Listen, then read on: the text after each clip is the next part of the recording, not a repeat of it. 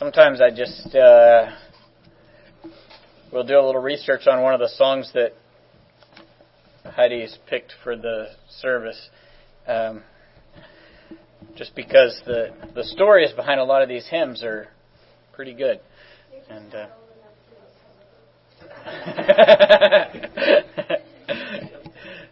yeah, so I have to Google it. So. Welcome back to the Apostle Paul's second inspired letter to the church that was meeting in the city of Corinth. The city of Corinth had a history of spiritual prosperity. And we're going to be in 2 Corinthians chapter 9. We'll read verses 1 through 15 in a moment.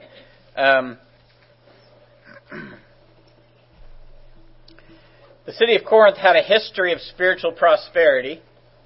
They had enjoyed such a pouring out of the sign gifts during the time of transition in the early church that they were known around the Christian world for this phenomenon.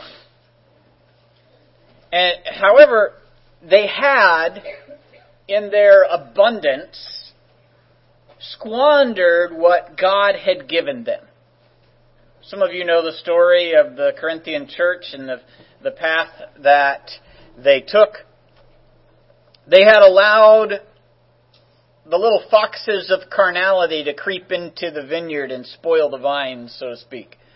Paul's first letter to them addresses these issues and rebukes them for their failures in this regard. How many of you love being rebuked? Just love being told how you've been messing up? No? You don't like that, huh? Well, there was a lot of tension between the Apostle Paul and the church meeting in the city of Corinth for this reason. And the church in Corinth was devastated by Paul's first letter, as you can imagine. They repented, though, and they learned to move past the immaturity of obsessing on the sign gifts. And they repented and rebuked the carnality that was in their midst. And they accepted the rebuke of Paul.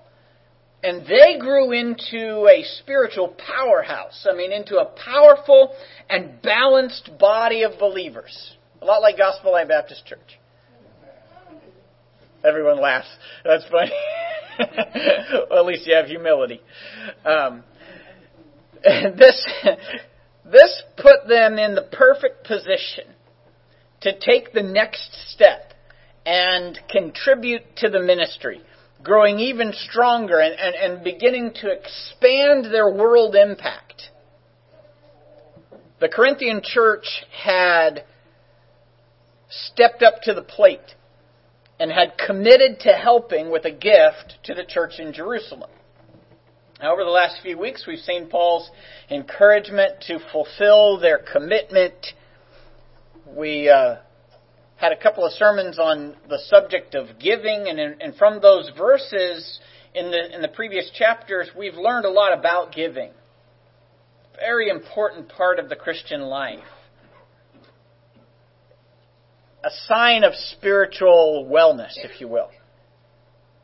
And then we saw last week how Paul thought of his ministry team. What a powerful lesson that was on from the Apostle Paul on ministry and our involvement in ministry and our place in God's plan. Today we're going to continue in the former theme on the subject of the Corinthian church's planned gift to the ministry. And today, we see Paul begins the chapter talking about his expectations of their giving.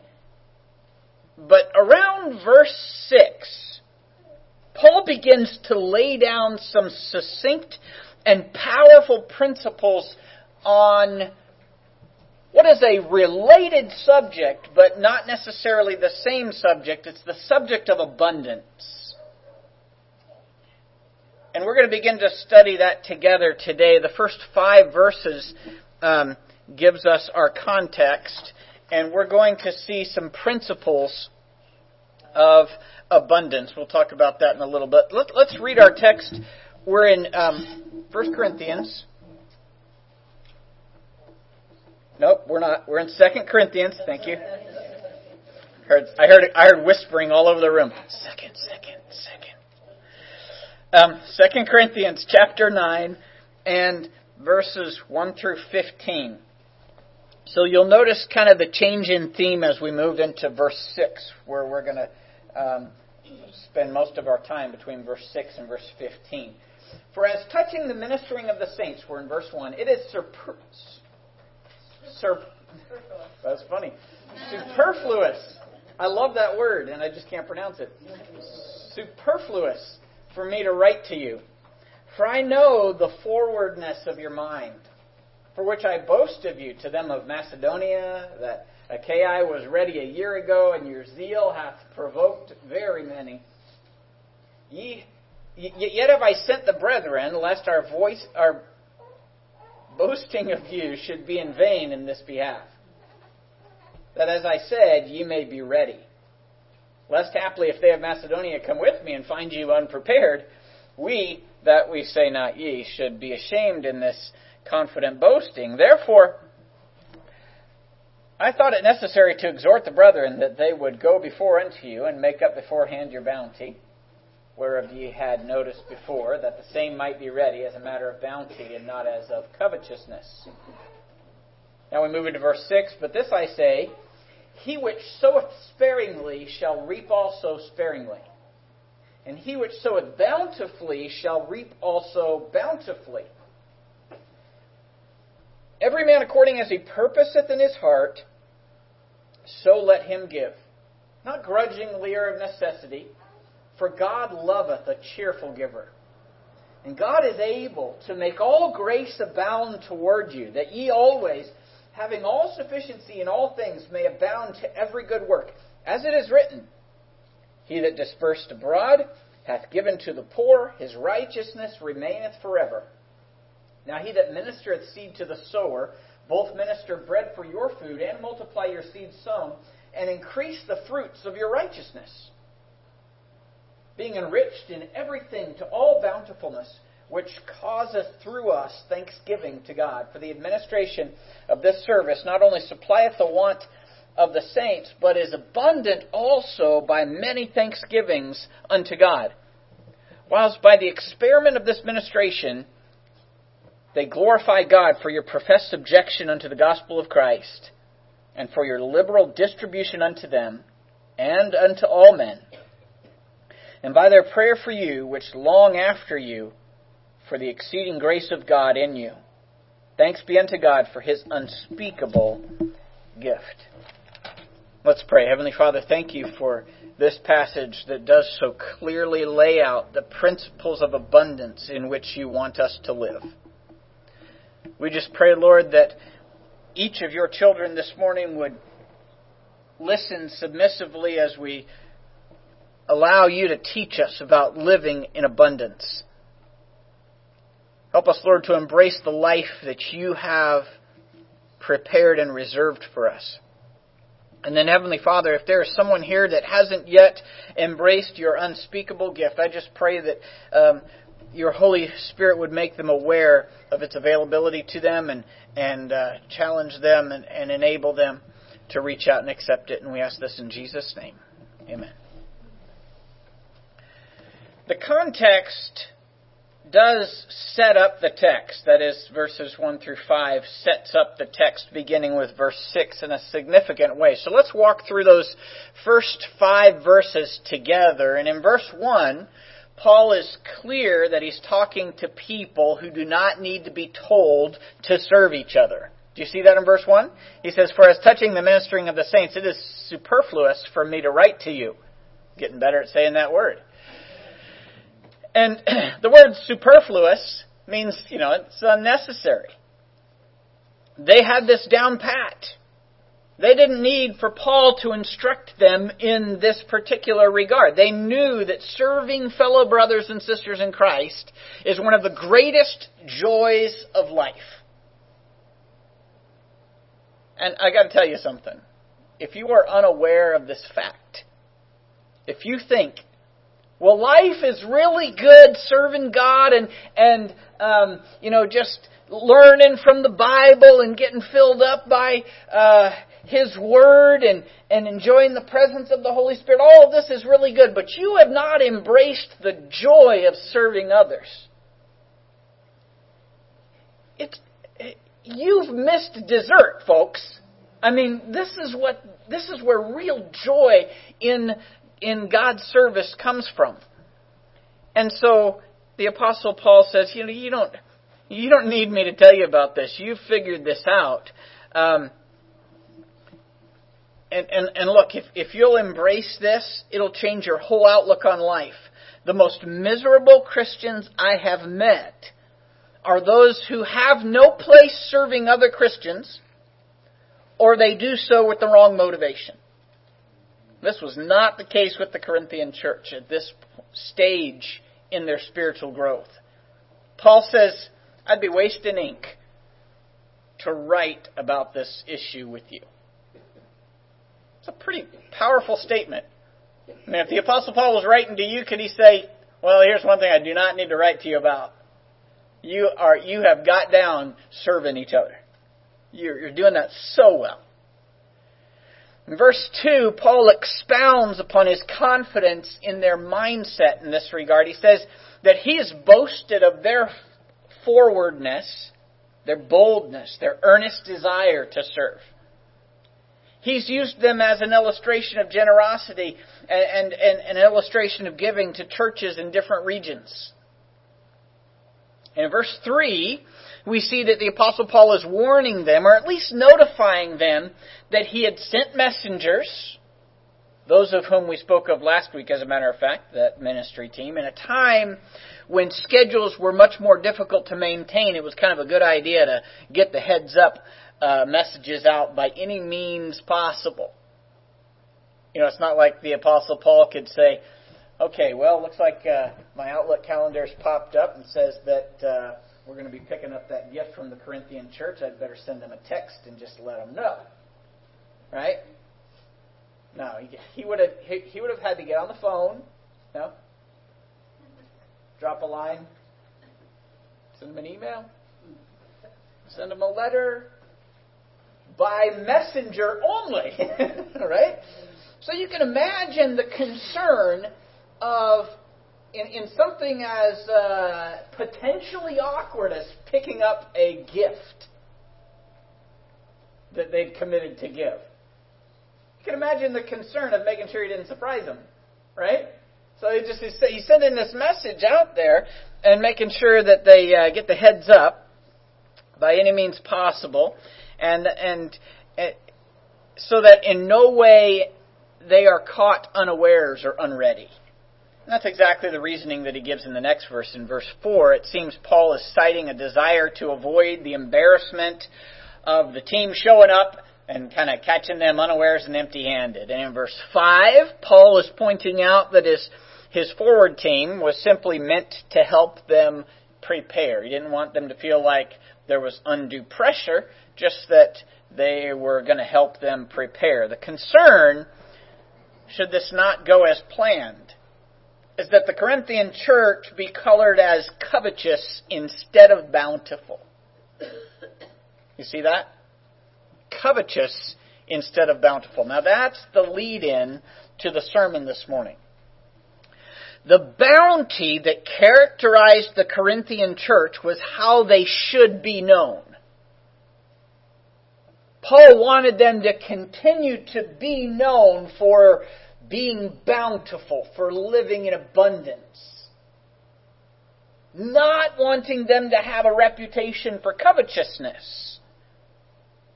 Do you see how bounty, how abundance is juxtaposed against covetousness in verse 5? He says, be ready as a matter of bounty and not as of covetousness. As if bounty or abundance is an opposite to covetousness. Do you see that? Covetousness And I want you to think about how these two are opposite. Bounty, abundance, is a mindset. It's a state of having plenty.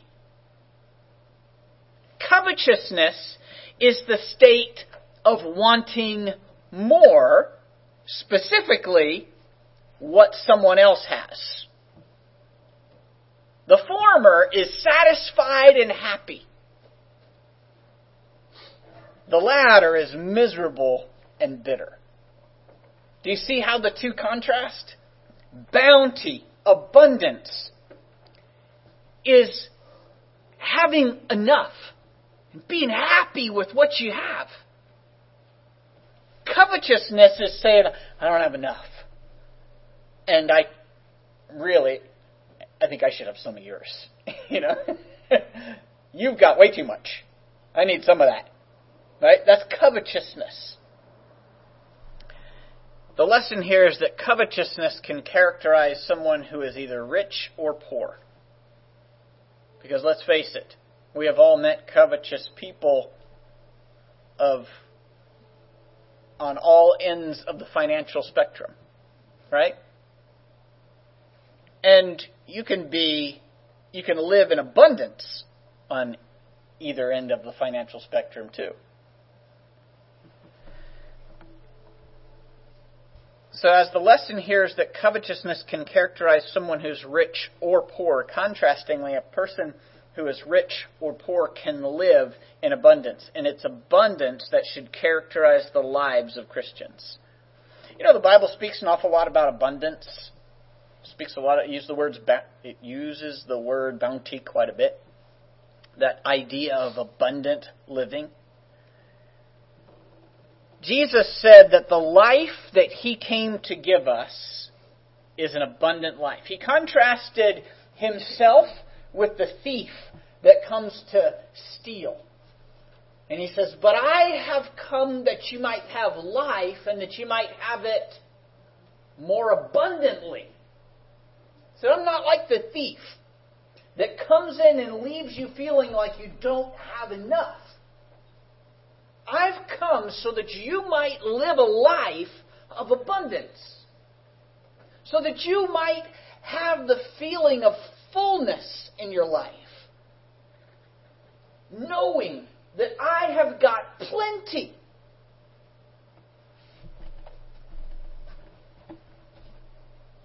Now, you might have a definition of abundance that is so limited to financial riches that you're having trouble grasping this. And it may sound to you like, man, Pastor Josh has gone all prosperity preacher on us, Because it seems in our culture that abundance is related to having a lot of stuff and money. Right? I am not talking about having a lot of stuff and money. Although having a lot of stuff and money does not preclude me from living an abundant life. Abundance doesn't have anything necessarily to do with how much stuff and money I've got.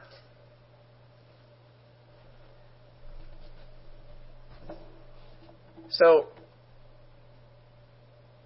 if you have a definition of abundance that's limited to financial riches, you don't understand the abundance that God promises to make available to those who embrace Christ as Savior. Abundance has to do more with having enough than having a lot. And in the ensuing verses, Paul gives 4 very distinct principles of abundance. And the first one I find in verse 6. The first principle of abundance we find in verse 6. Let's read that together. But this I say, he which soweth sparingly shall reap also sparingly, and he which soweth bountifully shall reap also bountifully. Now this principle, the principle of sowing and reaping, has 2 possible applications, and both are shown in this verse. Everyone see those 2 applications? The first application is the reaping of a person who sows sparingly. And how does he reap? sparingly. Right? Sowing, let's just take that one step at a time. What is sowing? What is the principle of sowing? Sowing is the investment that someone makes with the expectation of a return. Right? You don't plant a seed in the ground because you're tired of looking at it and you're hoping it'll never show itself again. Right? Oh my goodness, I've got all these ugly seeds. Maybe if I just dig holes and put them in there, they'll disappear forever. That's not the way sowing works, right? No, sowing is an investment that you make with the expectation of a future return. And so if I sow one seed, do I have expectation of 100 plants at harvest time? Pretty practical stuff, right? If I sow sparingly, I will reap sparingly. Sowing is the effort that is expended with the idea that there's going to be fruit from your efforts. I want you to, while there is a clear and powerful application of these principles to your finances, I want you to step away from your finances in your mind a little bit and apply this to every aspect of your life. Sowing can literally be effort. It can be energy that you invest in things. If there are small efforts, if there are sparing investments, the fruit of those labors will also be small. I know it seems like the American way is, I got to find a way to reap bountifully while sowing sparingly. Right? And it seems every advertisement in the financial world out there promises you exactly that. If you buy this product, you have to sow so little and you will reap so much. Right? Every advertisement out there uses this trick. You know it's a lie, but you so want to believe. This is more than just a natural principle. It is an eternal biblical principle. The principle of sowing and reaping. If I sow sparingly with my efforts and with my work, I will reap sparingly from my efforts and my work. There will be no abundance because there is a sparsity in the sowing. This is the first application of the principle. The person that sows sparingly will reap sparingly. If your reaping in life is sparing, say, I am not getting much. And if you feel like you don't have enough and that your life is unsatisfactory, you must consider the possibility. Let me interject into the sentence. Yes, there's other possibilities too. But here's the first, most common possibility. That your sowing has been sparing. Okay? That's the principle of sowing and reaping. The opposite application of this principle is for the person who sows bountifully. That's the positive side. The promise is that the abundance comes as a result of sowing bountifully. And we know this is true practically. You want abundance in your life.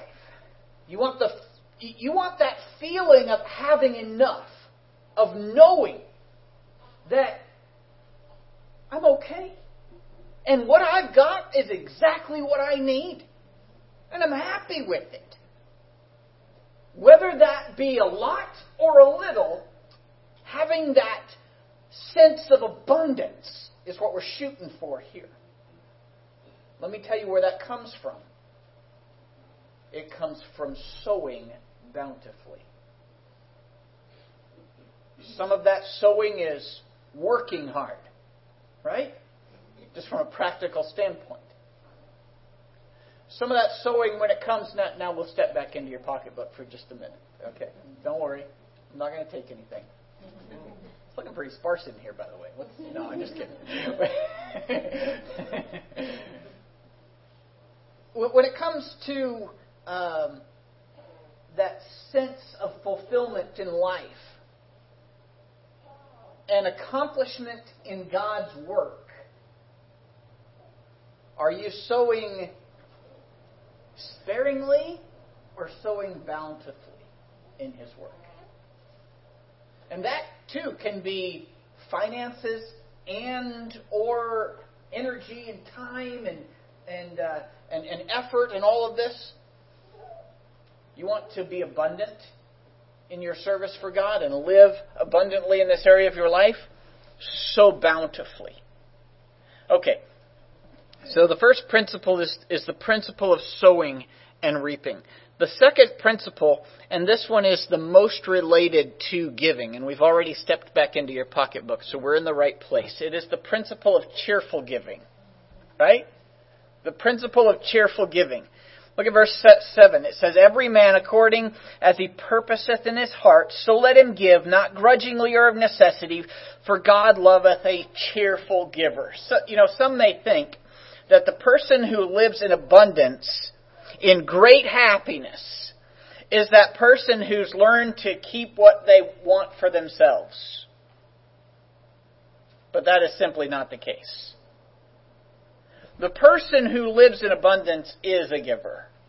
All right? And once again, I'm not talking about quantity. I'm talking about quality here. I'm talking about the person that is happy with what he's got, that has a sense of fulfillment in life and of bounty and abundance. That person is a giver. This person doesn't give out of necessity. He doesn't give grudgingly. He actually just loves to give. And when you are so fulfilled and living in abundance, giving is just one of those joys of life.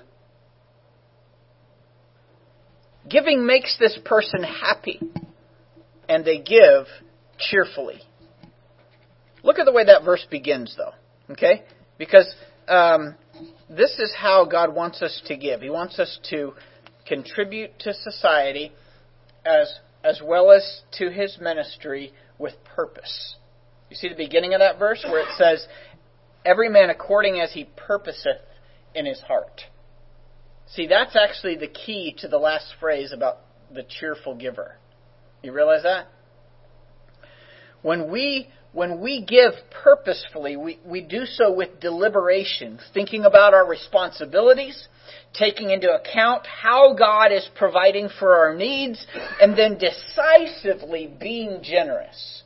And that's purposeful giving. That's as a man purposeth in his heart, so let him give. And that's the only kind of giving that can be cheerful. When we give like that, there's no regrets. I mean, we planned it. And we executed the plan. That's how we should give. So often we're trapped into giving out of guilt or impulse. Because we haven't planned how we're going to give in the first place. And we have all been there, right? We know what it feels like to get to that place where, oh man, I need to give. Oh, this is going to hurt, right? and that's not the cheerful giving that God's talking about. That's giving out of necessity and perhaps grudgingly. It gives us a sense of having met the requirement, but it leaves us less prepared for future giving. And that isn't giving God's way. We are to make clear-eyed, well-thought-out plans and then stick to those plans. And that's how we can be cheerful givers. Now, for a moment, because I know that when we apply these principles to finances, that sometimes our eyes can glaze over a little bit, right? So let's just step away from finances just for a little bit and apply this principle practically. So forget about money for a minute. Let's apply this principle to energy. How many of you have energy?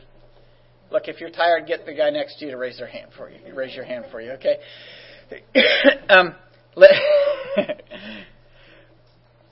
You have enough energy to climb 30 stairs to sit in a church pew. That's pretty good, you know? I mean, that's not nothing, okay? And there's steep stairs too, but we'll move on from there. When you plan out your schedule and you stick to your plan, you're happier and you accomplish more. You go to bed at the planned time, not because you can't find anything else to watch on TV, but because it's time to go to bed. Right? You know that principle? Right? And then you wake up in the morning at the scheduled time, and you begin to spend the energy that you've gained. Right? That is the way a disciplined life works. Unless it's the summer. Okay. No. I don't want anyone to think I'm picking on them. So you go to bed at the planned time, and you wake up in the morning at the scheduled time. You begin to spend the energy that you've gained. You plan for a certain number of hours working, sowing, so that you might reap rewards, you know. And you get a request to help someone in the afternoon, and you see that your schedule allows it, and so you give of your energy and your efforts to that person, and you help them out, and it's a happy occasion to give when your planned activities allow it and leave you with the energy to do so. Right? How many of you just love helping each other? I mean, it's great, isn't it? And it's great whenever someone calls you and you say, "Yeah, I can do that." You just can't wait to go and help, and you help and you get home and you're like, I've had a good day. That, you know what that's called? Abundant living. That's what that's called. All right. But then there's the possibility of not being purposeful. Contrast that with a person who does not make purposeful decisions and plans about giving. You go to bed at 2 o'clock in the morning because you can't stay awake any longer. You drag yourself out of bed and you go to work thinking about taking a nap instead of eating lunch. I do that all the time. At the end of the workday, you get the same call for help, and you respond in the same way. However, you're exhausted. You got very little to offer, and you kind of feel a little put upon. Because you know that person that's asked you for help, they have no idea what they're asking of you. Because you hardly have anything else to give. Here, you've given just like the first scenario, but you've given perhaps a little grudgingly, certainly out of necessity, not cheerfully. And it doesn't add to an abundant life. You get home and you're thinking, great, now what am I going to eat? You know, right? You know that feeling, right? You know where it all started? With the lack of purpose at the beginning of the process. When you look back at verse 7, and it says, God loveth a cheerful giver. You know, in this passage, we tend to focus on that last part of the verse, in which we see our giving is supposed to be cheerful. And beloved, that doesn't mean putting on a plastic smile while you give grudgingly. All right? It takes planning to give cheerfully. Hey, I've given out of duty many times. it's not nearly as fun as giving cheerfully. But here's how you give cheerfully. You look back at the first part of that verse, where every man according as he purposeth in his heart, so let him give. We rarely notice the first part of that verse that shows that our giving is supposed to be purposeful, which is what makes it possible to be cheerful about it consistently. The next 2 points take up more verses than the first two. And I've got about half the time, so that's about good. And I think that because they're so essential, they take up a little bit more verses, but perhaps they're a little more difficult to understand too. If you look at verses 8 through 10. And God is able to make all grace abound toward you, that ye always having all sufficiency in all things may abound to every good work, as it is written, He hath dispersed abroad, He hath given to the poor, His righteousness remaineth forever. Now he that ministereth seed to the sower, both minister bread for your food, and multiply your seed sown, and increase the fruits of your righteousness. There are 3 words that govern these 3 verses. And they are in the first line of verse 8.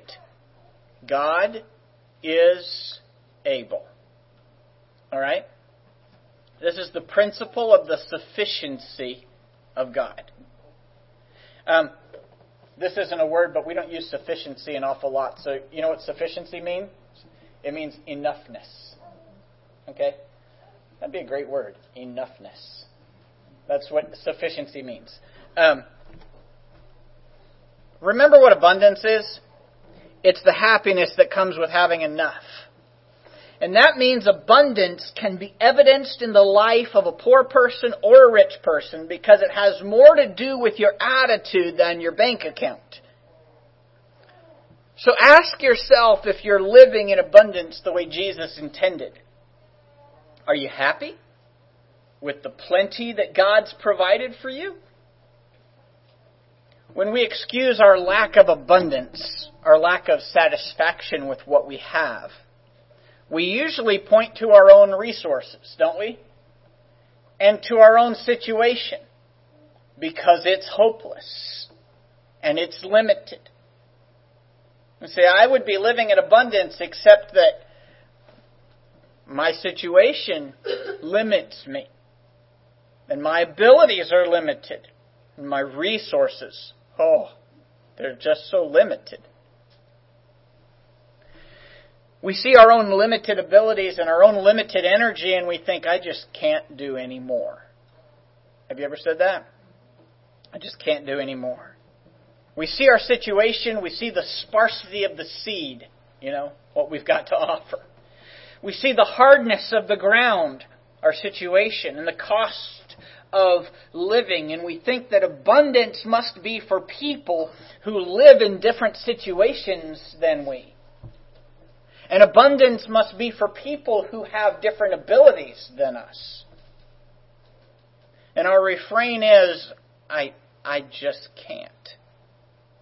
Now listen, you are right about that. And if your abundance was dependent entirely on your abilities, upon your situation, and upon your energy, you would be sunk. But God is able. You see, that is how anyone can live abundantly. God is able. He's able to pour out grace into your life. Do you see that in verse 8? He's able to make all grace abound towards you. He's able to make it abound in your life. He's able to do so in such a way that you have enough to abound in your expenditures of service for Him. Just look at how it says that. It says, having all sufficiency in all things, that ye always, having all sufficiency in all things, may abound to every good work. You see, God is able to pour out so much grace into your life that you're able to do more good work for Him.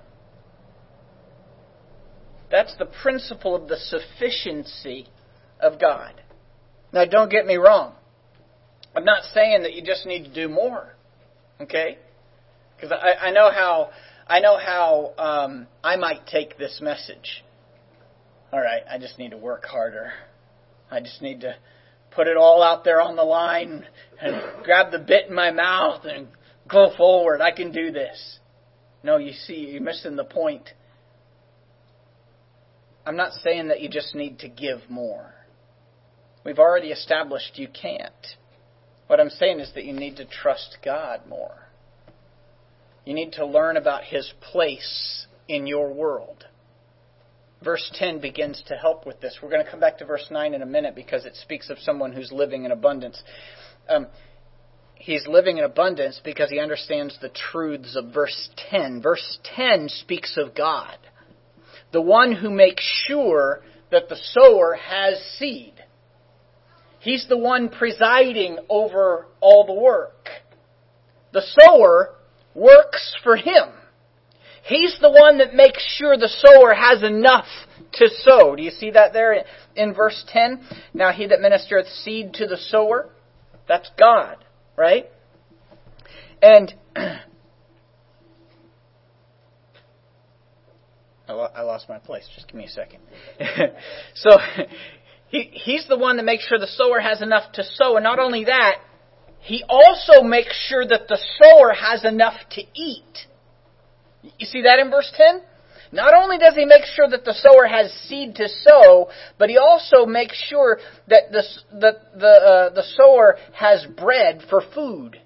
Do you see that in verse 10? His job, God's job, is to care for you. Not just the people to whom you minister. I think sometimes when we invest ourselves in the Lord's work and we realize how much God cares for people and we see ourselves as God's channel of blessing to them and we try to surrender ourselves to that end, sometimes we forget this. I'm one of the people He cares about. It's not just everyone that I serve. His job is caring for me. So, in 1 Peter chapter 5 and verse 7, it says, casting all your care upon Him, for He careth for you. That's His vocation. His job is to care for His servants, and He will make sure you are fed. He also makes sure that you have enough seed to sow, that you have enough energy to expend in His service, that you have the finances required to contribute to His work. He will also, when it seems your efforts are insufficient, show Himself to be all-sufficient. Look at the next line. He will multiply the seed sown. Do you have a little? He'll take your little and He'll multiply it. That's how you can sow bountifully. You simply place yourself in His hands, trusting Him to do something wonderful. And you'll find that abundance comes as a result. If you step out of His hands, stop trusting Him, you will immediately have less than you need. And that's because you are not designed to be your own boss. You were designed to work for Him. And He's able to take care of His work. Let Him take care of you. Once you've grasped the truths of verse 10 and you embrace God's role in your world, His role is to care for you, to make sure that you're fed, to make sure that you have enough energy and enough seed to sow. And His role is to make sure that your seed multiplies and brings even more fruit. That's all His job.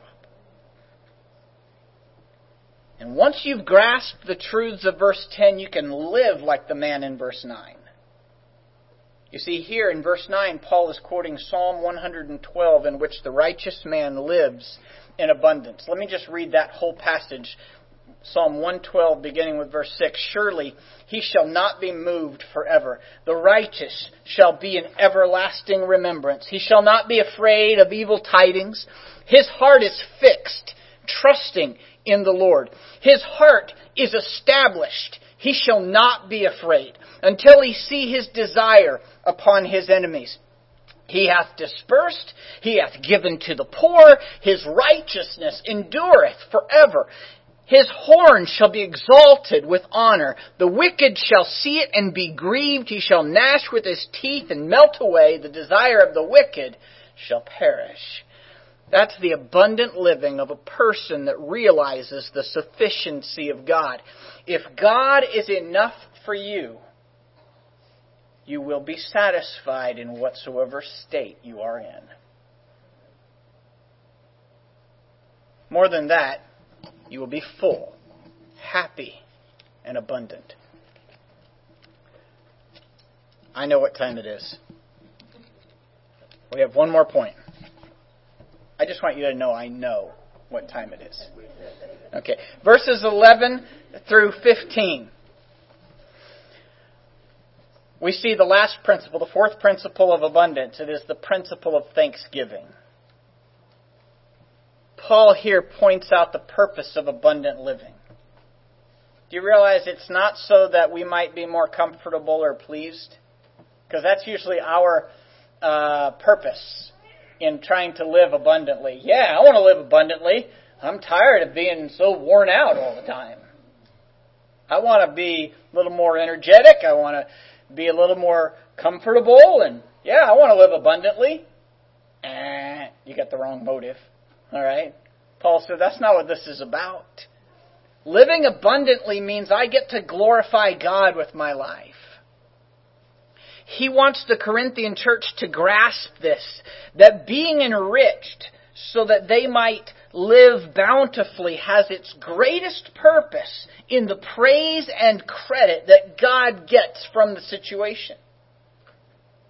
Look how Paul positions the need against the glory of God.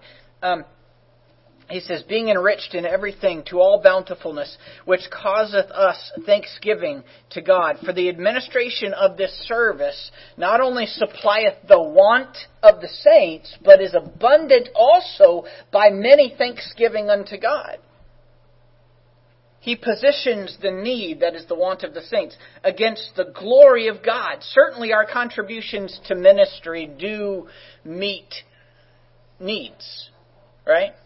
And that's often what really tugs at our hearts, are these needs that people have. And we're able to make a difference in someone's lives by our giving, but that is not, should not be the primary reason for our contribution. What makes this giving fall into the realm of abundant living is the fact that God is thanked for what we do. In verse 13, we see that the recipients of the gift that Corinth was giving would glorify God for the faithfulness of a people that they did not know, for the generosity of a family that they had not met.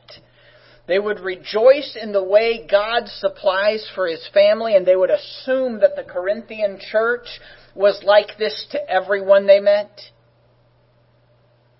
Indeed, that's what abundant living is all about. Abundant living is not just about the offering time. Okay? That just naturally falls into place when God's people are living abundantly. Abundant living isn't about just the finances and the tithing. It's about living in a way that makes people around us thank God for how good He is. The Corinthian church would gain a prayer partner in this contribution also, as you can see in verse 14. The church in Jerusalem would be praying that God might pour out His greatest blessings upon the church in Corinth, and this is how abundant living comes to fruition. And finally, Paul ends the chapter with his own expression of thankfulness, in light of which all abundance lives. Thanks be unto God for His unspeakable gift. We must receive the abundant gift of God if we are ever to live abundantly. We have seen from these 4 principles that key to the abundant life is embracing what God does for us personally. Then and only then can you hope to live abundantly, be happy, be satisfied with what God has provided for you. Remember who He is, what His job is in your life, your part in His greater plan, and the privilege of bringing glory to Him with everything we do. And then we can live abundantly. But if you've never received that greatest gift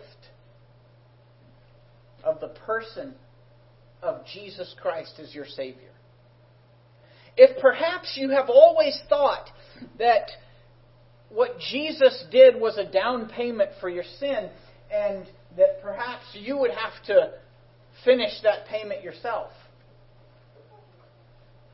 you're missing out. You have missed out on the abundance of that unspeakable gift of which Paul speaks in the last verse. If you've never accepted Jesus Christ as your only Savior, not as a saving partner, but as your sole salvation,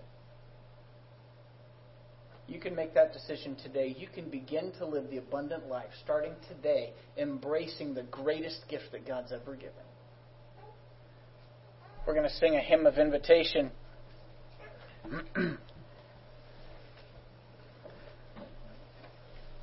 It's in your hymn books at number 308. And I would challenge you, child of God, if you find yourself in this Christian life not living in abundance, not satisfied and happy with the position in which God has placed you, not happy with His provision, these 4 principles will change your life. I know that because they came from this book. This book is never wrong. Go ahead and stand with me as we sing number 308, I Surrender All.